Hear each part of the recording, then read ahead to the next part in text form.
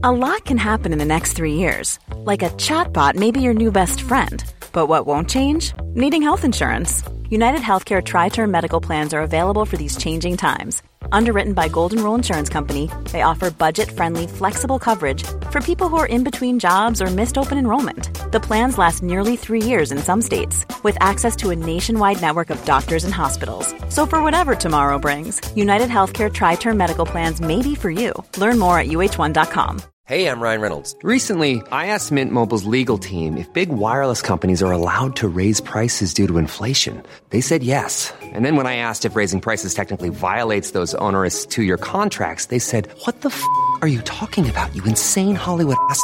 So to recap, we're cutting the price of Mint Unlimited from $30 a month to just $15 a month. Give it a try at mintmobile.com/switch. $45 up front for 3 months plus taxes and fees. Promo rate for new customers for limited time. Unlimited more than 40 gigabytes per month. Slows full terms at mintmobile.com. Hello, listeners. I sound like I'm about to start an advert, but I'm not. I'm about to start an actual episode of Homo Sapiens. Homo Sapiens for all your queer needs. Should you be needing a nutritious, delicious, informative, loving conversation with a global superstar, look no further than this week's Homo Sapiens. We've got K.D. Lang on the show today. K.D. Lang, honestly, was one of the first people I was ever aware of for her queerness. She is so, and always has been, so unafraid to be different. And she represented as a gay woman. So she was the conduit, there we go, we're using the word conduit here, for so many outdated views about what women should be and how they should appear. But she was writing this incredible music, like songs like Constant Craving, that have been the soundtrack to so many people's lives. And she famously, was often linked to Madonna. It's been really interesting to listen to K.D. speak about that whole thing in retrospect, because I think I'm quoting her right in saying that she kind of feels like people tried to make out like they had some form of relationship as a bit of a marketing thing, but actually it wasn't real at all. But they were both, such massive superstars that it felt logical to link them in some way.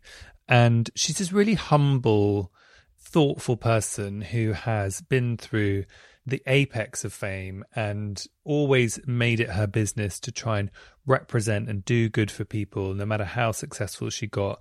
But we just had this lovely chat about what it's like to be looking back on kind of an incredible life where you have done many things in some ways first. She was representing for gay women in a visible way, which it still needs so much more visual everyday representation. And also talking about, we spoke quite a bit about butch and what that means and how that's always underplayed, but she's done so many iconic things. Like she did this incredible cover of Vanity Fair where she was with Cindy Crawford being shaved as if she was like a man in a suit. And playing with gender and all of that stuff is something that's kind of baked in from the very beginning, because she actually started as a country and western star, really, a country and western singer, because what she wanted to do was to play with all of that kind of imagery of the women in that world all had to look basically like Dolly Parton, big hair, big boobs, and she was wearing suits and stuff. And she really reminds me of Orville Peck, who, I don't know if any of you have heard of Orville Peck. I hope you have. We need to get Orville Peck on the show. Although isn't Orville Peck, isn't it like a secret who they are? Anyway, leave it with me, listeners. It's kind of subverting country music. And she's always been someone who subverts expectations. And that's what makes her someone who I love. And she, honestly, when we first ever had a conversation about the people we would like to talk to on this very podcast, we did a list, we sat down at the kitchen table, tapped out a list, and K.D. Lang was one of the very first people. And her wonderful management people have been coercing it into life ever since. So at the end of a long, long wait that I cannot tell you, it is so worth it. Here you go, listeners. Here's K.D. Lang.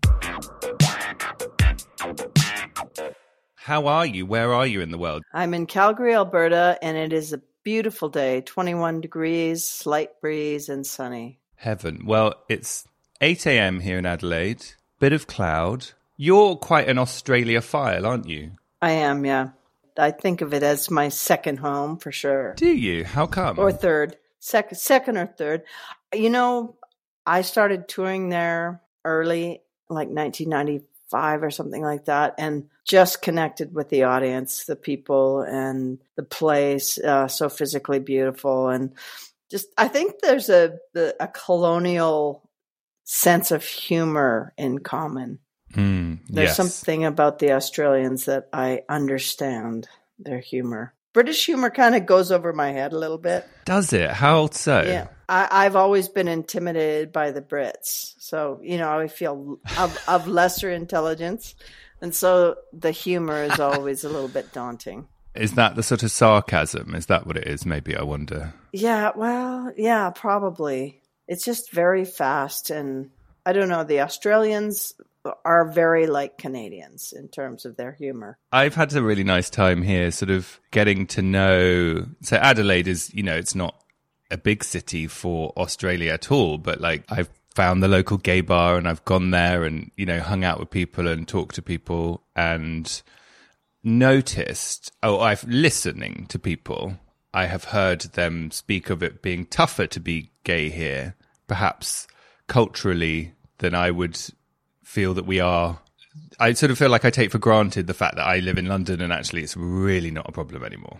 I know. For me, specifically. That surprises me because for as long as I remember, the Chamber of Commerce in Australia would sponsor the gay pride parades. And really? I performed at the Gay Olympics I don't remember what year it was, but it was a while back. And I always thought Australia was super progressive, but I do know that it's a big country and it has its right spectrum. Yeah, but I'm having a whale of a time. I tell you, Mary's Poppin' is the local gay bar here. We've had a wild time in there. Because I'm here on my own because of COVID. I couldn't travel with my husband and my dog. So I've sort of regressed to being a 23-year-old single person standing in nightclubs at 2 a.m. going, what am I doing here? And how is that how is that within the COVID restrictions? There are none here. There are none. Wow. But tell me about this new album and congratulations. I love the remix that I was sent, the first one. Thank you. It started with Michelle Lane and we started remixing, and of course gay bars, which I'm surprised to hear that there's even gay bars exist anymore because there's not really any gay bars. There's certainly very few in Los Angeles and there's very few in Calgary. They're kind of a thing of the past. And, a Katie Lang show was the original Tinder. So, that was a different day, time and place. It really was. Yeah. So, gay bars and clubs, big dance parties, roving dance parties and gay clubs were the community centers. And it was the record company, of course, that said, let's put out some remixes. And they've got all these remixes by really famous, like Junior Vasquez, like DJ Shadow, like really famous DJs. And I even had to go to the gay clubs occasionally and introduce my song, and it would be packed and sweaty, and I'd be like the only woman there, and I'd be like, "What?" But it was really fun, and so I remembered that I had all these remixes, and I thought, wow, now's a perfect time to put out an album of remixes when people can dance freely in their kitchen in the morning and not worry about whether or not they know the new dance steps. And it's a really clever idea because there is this whole other second life of all of your music that is never really collated together in one place. Agreed. It's the gay bars in which all of that community lives. And I suppose in a way, that's how Katie Lang songs found their way onto a dance floor, right? Yeah, exactly. And what's interesting as Katie Lang, as I spent most of my youth in gay clubs before I even started my career, people think of me as a country artist, but actually I spent probably more time listening to disco and dance remixes than I did country music. So it is a fascinating aspect, a kind of a cryptic tangential sidebar to my musical life that is really fun to explore. And interesting that, feel free to tell me I am wrong, but I always find that dance music is actually concealed within it a lot of longing, you know, a lot of emotional sadness that people don't notice, you know. And I think about, for example, like George Michael Fast Love, which isn't technically a dance song, but, you know, those lyrics are some of the most flooring lyrics you could ever hear. I just never thought of dance music as longing, but I guess it makes perfect sense that one would, you know, the whole reason you're on a dance floor and shaking your thing is to come to some sort of fruition. So yeah, I guess there is longing, natural longing in dance music. And I always remember someone saying to me when I was in my 20s, you know, I was out all the time, as everybody is, and then I was in a bar that's after the club at 3:30 a.m. or something, and someone said to me, "You're never going to find someone who you want to take home in a club at that time. Like, you know, what kind of people are in a club at that time of night?" And you were like, "Well, wait, I'm here." I know. I was like, "Well, I'm here." It's a numbers game. If we do this enough, we'll find somebody. But yes, I was interested, and you know, and all those things you're saying about queer community and dance floors. But do you think we've lost that? And do you think that's an important thing to lose? And a sad thing to have lost is what I mean.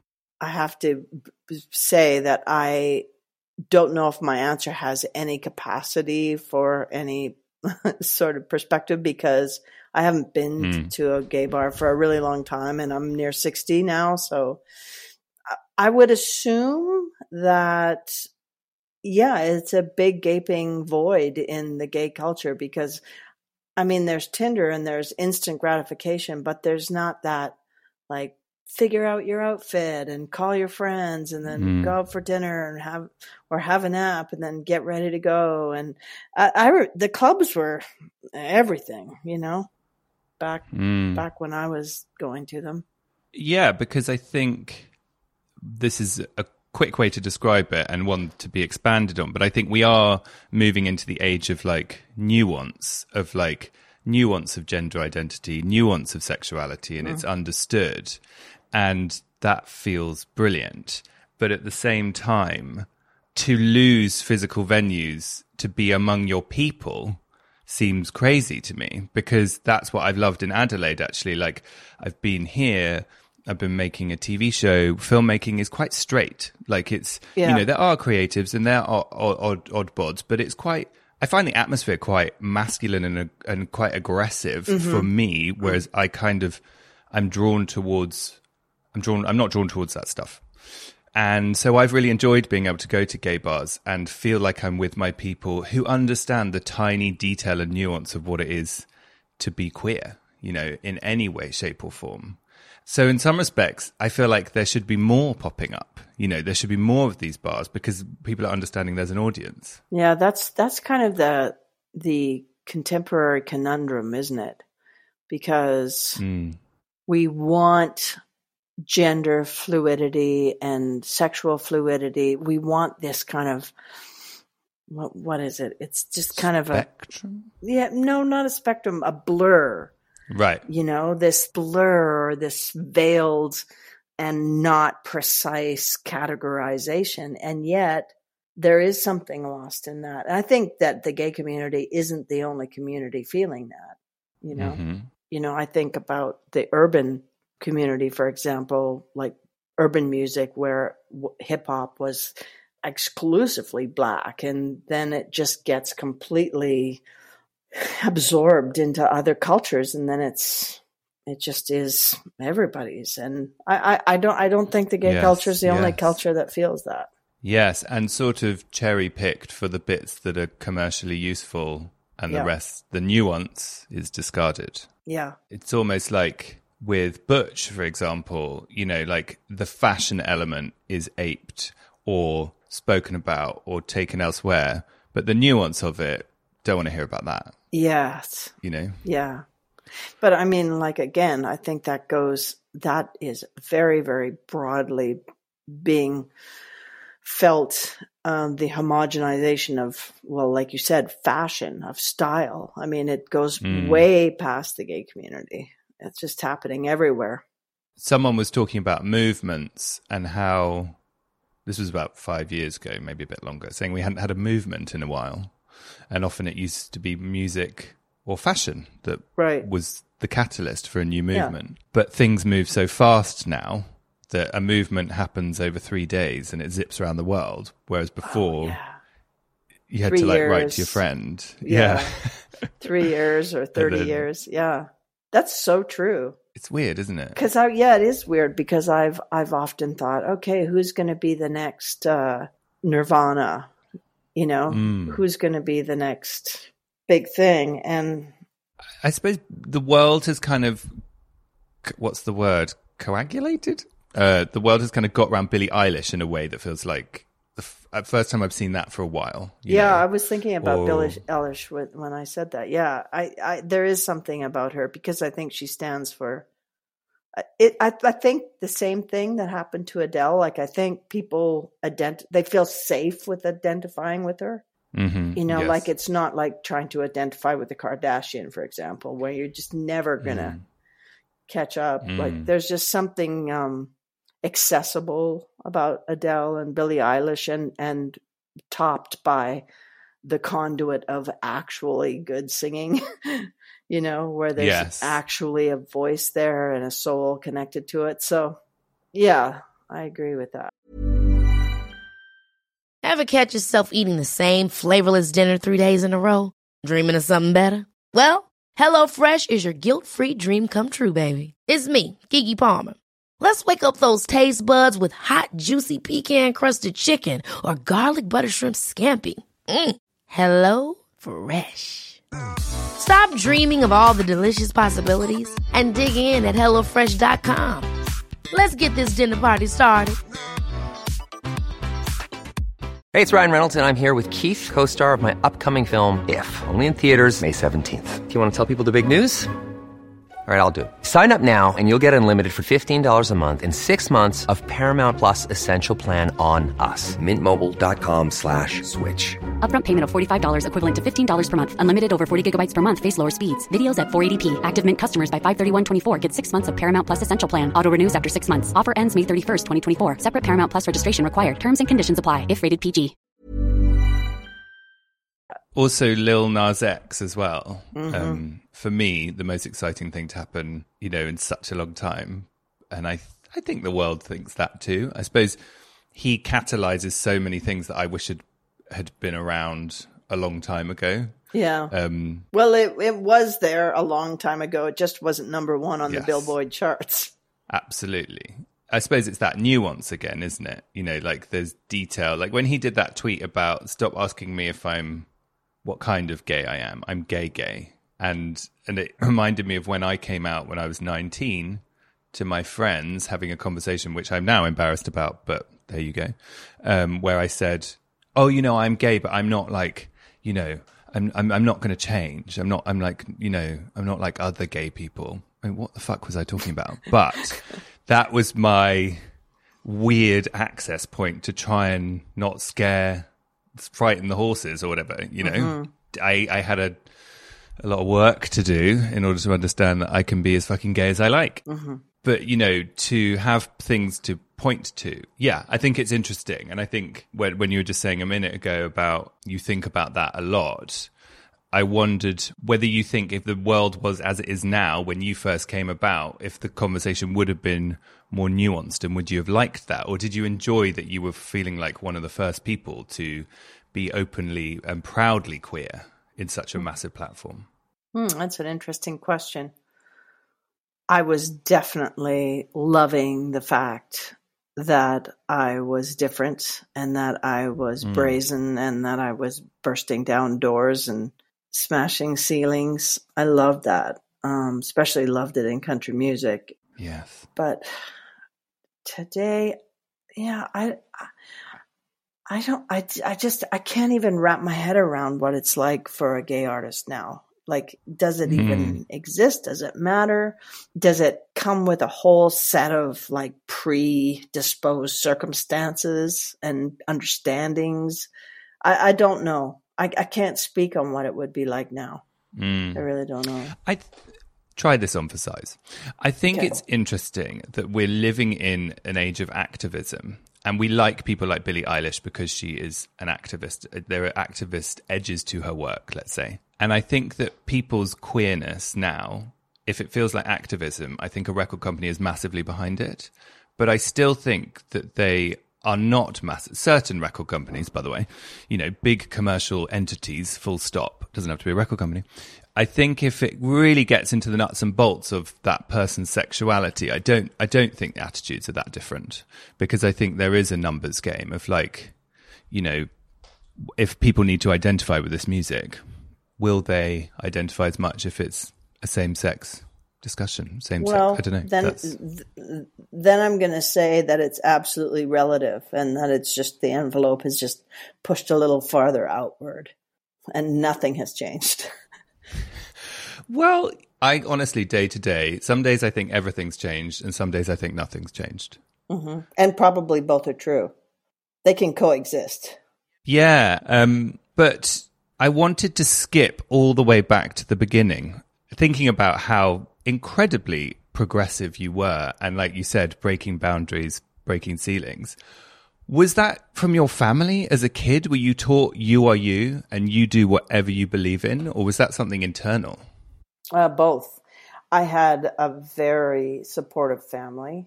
3 out of 4 children are gay, but I'm the youngest. And I was the first one out, and I basically came out for my other 2 siblings.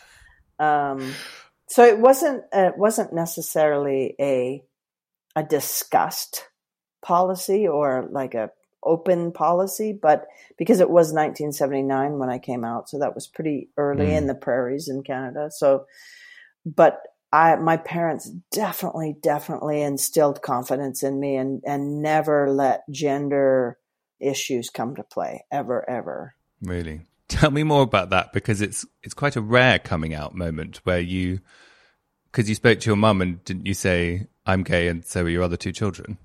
Basically. Yeah, basically. What happened?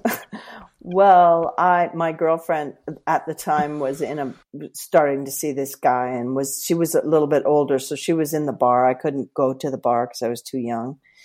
And I was really upset. My mom went, tell me what's wrong. And I said, you wouldn't understand. She goes, try me. And I went, okay.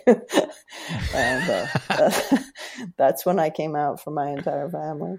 That's funny, because when I came out to one of my best friends, I said, I need to talk to you. Listen, I need you to know that I'm gay. Also, I think you are too. Was he? He said, no, I'm not. And then like 9 hours later called me and was like, can I come round? Came round and was like, I'm gay too. So I was like, brilliant. We can do this together. Even better. So what was that? So you had that conversation with your mum, and then you are now a very rare thing. You're in a household growing up with gay siblings. Was that a lovely thing? I imagine. I don't know. I don't think I know anyone who's experienced that. My brother was long gone, and my sister had just left for university. So I was alone with my mom. Understood. At the house. And then when we went to Edmonton, I would somehow end up at the gay bars before I was even old enough to go. Because I had a big physical stature, and I seemed more mature than I was. But somehow I ended up in the gay bars underage. That was exciting. I went to the first gay bar, actual men's bar I went to.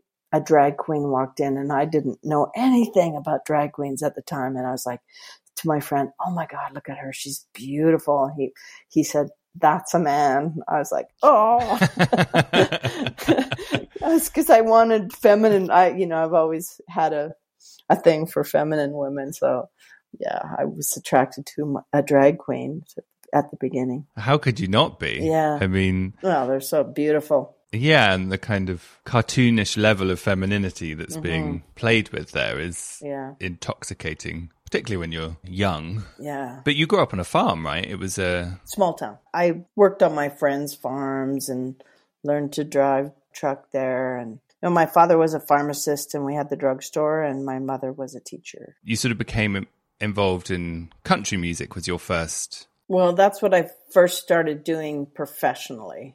I started playing classical piano, and then the music that I was most influenced as a listener were people like Joni Mitchell and Ricky Lee Jones, Kate Bush, like the singer-songwriter kind of thing. Then that movie, what was it called now? I can't believe I'm spacing on it. The one with Sissy Spacek and with Jessica Lange playing Patsy Cline. The Loretta Lynn one first was Sissy Spacek. Coal Miner's Daughter it was called, of course. And okay, I just became absolutely obsessed with Patsy Cline. And then I started getting all these like inspirational visions of how I could play with country music and play with the clothes and play with the, the structure of country music or the themes of country music, and start to infuse, because I was around a lot of punk musicians and punk people at the time. So I started thinking, okay, let's mix punk and country, and I just kind of created Katie Lang and the Reclines. Yeah. I was thinking how, when I was reading about how, this remix album comes about, what a safe space that was for queer people. But then then I was thinking, how on earth do you end up starting in country then, when you are the wildest thing to them? But was that kind of baked in? Did you enjoy the contrast? Absolutely. And I had absolutely no interest in staying or being labeled a country artist. Like, I knew that it had a shelf life, Right.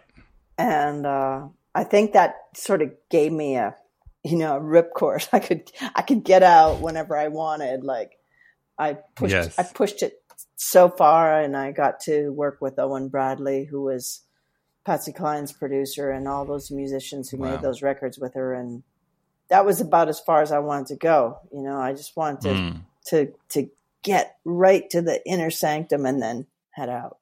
So, yeah, I mean, I had fun mixing that up.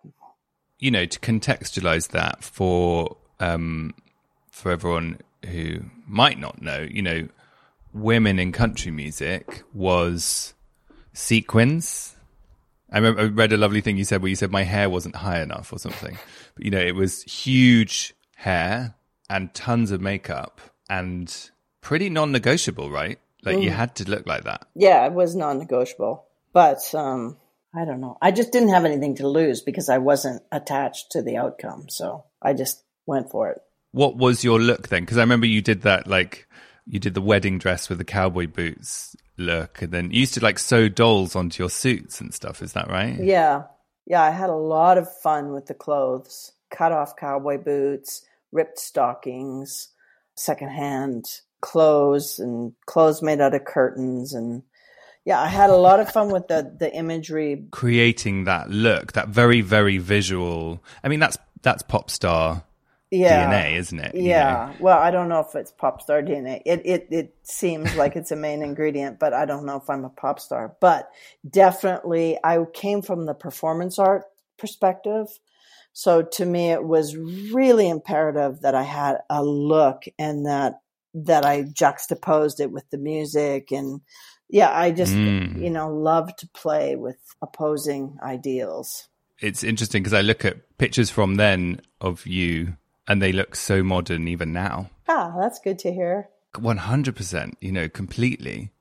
After your country music thing, and then Ingenue came out, and that catapulted you to such massive success. I wanted to ask you if you feel that if the thing like the Vanity Fair cover with Cindy Crawford, that incredible picture of you, that was your idea, right? Well, it was my idea to do the barber chair, but it was Herb Ritz's, who was a very close friend to me. It was his idea to ask Cindy, so it was kind of collaborative. The picture, for anyone who hasn't seen it, which we'll put up, is you're in a barber's chair, right? And you're in a suit, and then Cindy has a barber's blade, and is she in a swimsuit? And she's like leaning teddy, over. Yeah, some sort of teddy, yeah. That's it. And she's got this blade, and she's kind of shaving you, which is iconic in about 15 different ways. Yeah. And it was inspired by a movie you'd watched, is that right? Yeah, Hairdresser's Husband was a French movie out at the time. I think Patrice Leconte or something like that. And I've always had a thing about barbershops and haircuts, and haircuts are still a trigger for me for some reason. And I wonder what that is. I don't know. You cut your own hair, right? I do, as you can tell. Do you still do that? Yes, especially with COVID. Yeah, exactly. Who knew that would be such a skill? I think your hair looks great. But so if you love a haircut, why do I cut my own hair? Oh, God. Yeah. Okay, that's getting deep. I don't know. When I get nervous, like especially before a tour, I'm preparing for a tour, my hair gets really short because I'm just like in the mirror cutting my hair. And then it just looks hideous. Yes. One time I was playing at the very beginning of my career, there was this outdoor festival in Edmonton. It was the very beginning, and I was just starting to get a following, and I was performing in front of 3,500 people, which was huge. I was so nervous, and I cut and cut and cut. And then I ended up like a really botched Sinead O'Connor. Like there were patches, but it was that short, but there was these huge patches, and I'm sure the back looked terrible. So I showed up and I had a hat, right? And I was playing country. And then in the middle of the set, I took it off and I heard 3,500 people go, "Oh, really?" Yeah.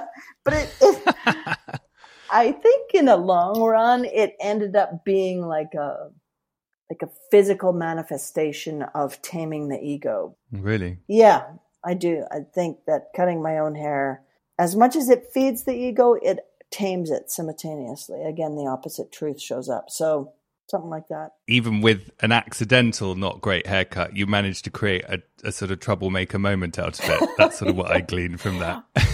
Well, I think that comes from not being afraid. Like I never felt like I never felt worried about my career. Like a crash and burn would just be an experience. Like I've never felt like, yeah, for some reason, I'm just not afraid of failing in the music business. I mean, of course I don't like it. It's not my favorite thing, but it doesn't stop me from just throwing shit at the wall. Oh, taking a pause for the end of part 1 of our chat with K.D. Lang. Come back for part 2. So many brilliant stories in the next bit. Go to your feed, find part 2, click play, you know what to do.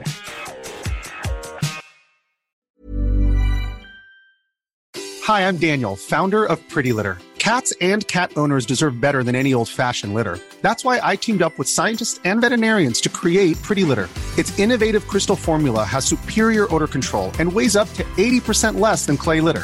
Pretty Litter even monitors health by changing colors to help detect early signs of potential illness. It's the world's smartest kitty litter.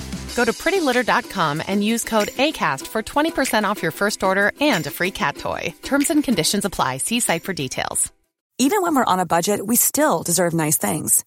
Quince is a place to scoop up stunning high-end goods for 50 to 80% less than similar brands. They have buttery soft cashmere sweaters starting at $50, luxurious Italian leather bags, and so much more. Plus, Quince only works with factories that use safe, ethical, and responsible manufacturing. Get the high-end goods you'll love without the high price tag with Quince. Go to quince.com/style for free shipping and 365-day returns. Powered by Spirit Studios.